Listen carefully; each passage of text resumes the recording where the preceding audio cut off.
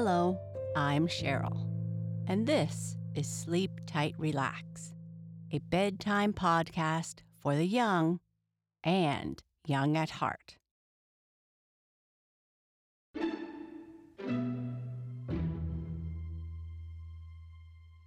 Sleep Tight Relax is supported by the generosity of our premium subscribers.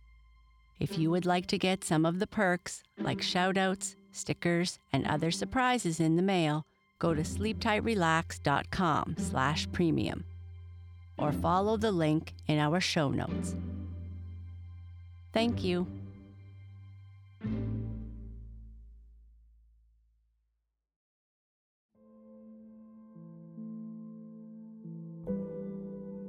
Our sleep story tonight is the next chapter of The Boxcar Children. In this chapter, Jess and Henry have a quick meeting about their scare from the night before anyone else wakes up. They decide that no one should wander off alone. Henry spends some time working in the doctor's garden and gets some nice vegetables from it to take home. He takes them home, and Jess and Violet decide to make a nice stew. Things are smelling good, and they are looking forward to a great meal. Henry tells them to make sure they don't catch anything on fire and that he'll bring some salt with him when he returns. Before we continue with our story, let's first make sure you are cozy and comfortable. Turn off the lights, silence notifications. Find your comfortable place, your place to relax, or your favorite position in bed. Wiggle around a little bit and make yourself comfortable. This is your safe place, a place where you can relax and sleep, where you feel warm and cozy. And you get to return to this place at the end of each day. Now I would like you to take a deep breath, breathing in slowly through your nose and slowly out through your mouth. Breathe in and breathe out. Notice how relaxing it feels as you release the breath, and your body sinks deeper and deeper into your mattress. Breathe in and breathe out. As you breathe out, imagine the excitement of the day flowing away. Breathe in, hold, and breathe out. You are becoming relaxed, calm, and peaceful. Close your eyes if you'd like as we listen to tonight's story.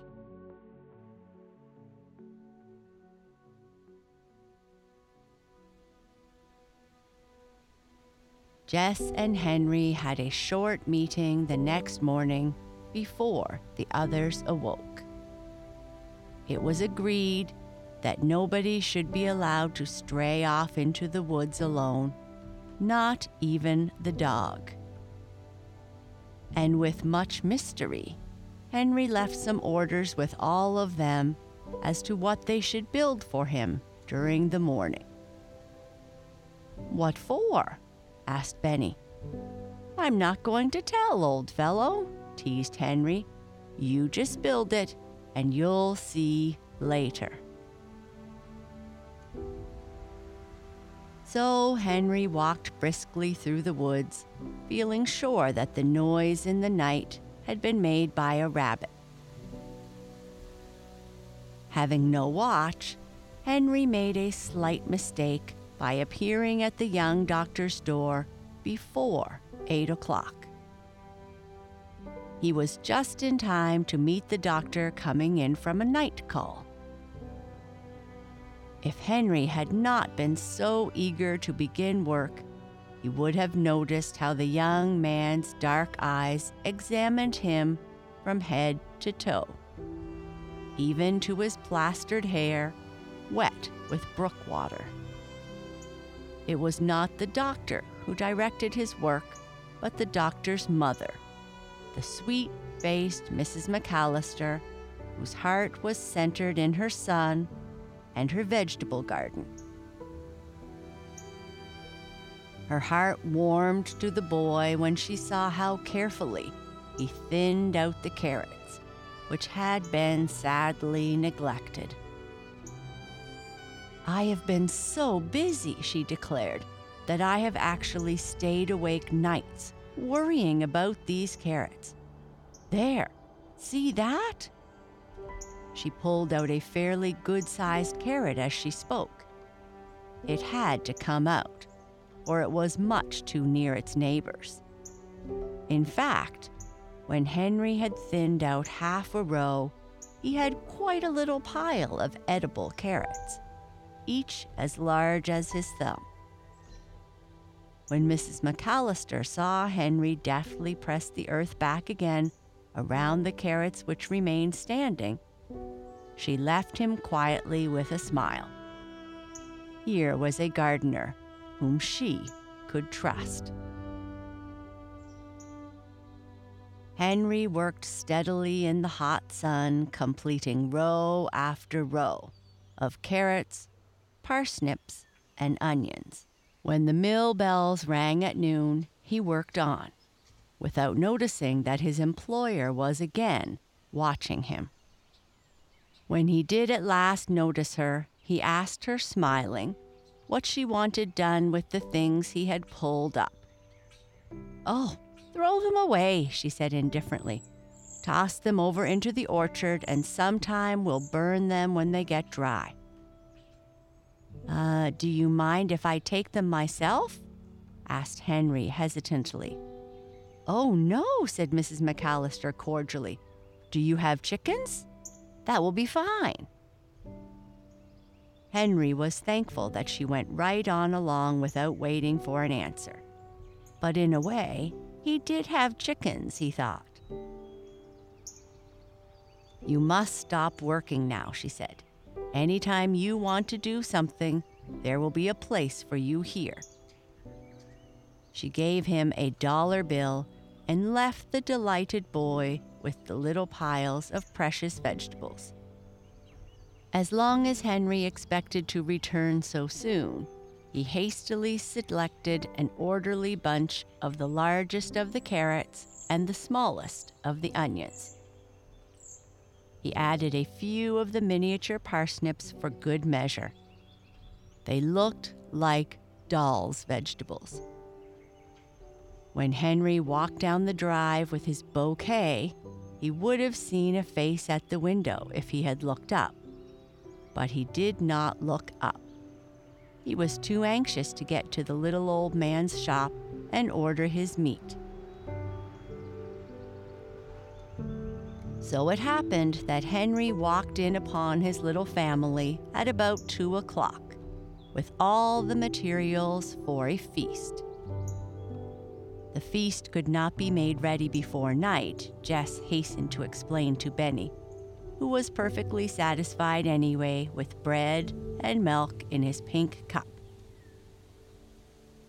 "Your building is done," Benny informed his brother. "I built lots of it." "He really did," agreed Violet, leading the way to the sunny open spot a bit behind the house. The building was a fireplace.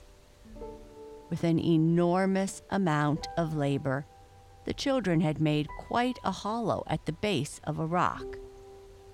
This was lined completely with flat stones. More flat stones had been set on end to keep out the wind. On top of the stones lay the most wonderful collection of firewood that you can imagine, all ready to light. There were chips and bits of crumpled paper, pine cones, and dried twigs. Beside the big rock was a woodpile. The children had apparently been working like beavers all morning. Jess had found a heavy wire in the dump and had fastened it between two trees. On the wire, the kettle swung merrily. "Fine, fine," shouted Henry when he saw it. "I couldn't have done it so well myself." And he honestly believed it. "We have dinner at night here," observed Jess impressively. "What did you buy?" When the girls saw the tiny vegetables, they began with cries of delight to cut them from their stalks with Henry's knife and a broken paring knife. They scrubbed them in the wash tub, filled the kettle half full of water from the well, and proceeded in great excitement to cut the raw meat into cubes. When this had been dropped into the kettle, Henry lit the fire. It burned frantically, as if it were trying to encourage the stew to do its best. Violet laid the tin plate over the top for a cover, and they all stood by to hear the first bubble. Soon the savory stuff in the kettle began to boil in good earnest. Watch sat down gravely near it and gave an approving sniff at intervals. "Keep it boiling," advised Henry as he departed again. "When I come home tonight, I'll bring some salt. And for mercy's sake, don't get on fire." Violet pointed silently at the big teapot. The little girl had filled it with water in case of an emergency. Henry laughed and went on his way happily enough. He wished he might share the delightful task of keeping the fire going and sniffing the stew. But when he found out about his afternoon's duties, he changed his mind abruptly. "Think you can clean up this garage?" asked Dr. McAllister quizzically when he appeared. Henry flashed a look around the place and met the young man's eyes with a smile. It did need cleaning rather badly. When its owner purred out in his high-powered little car, Henry drew a long breath and began in earnest. He opened all the chest of drawers to begin with.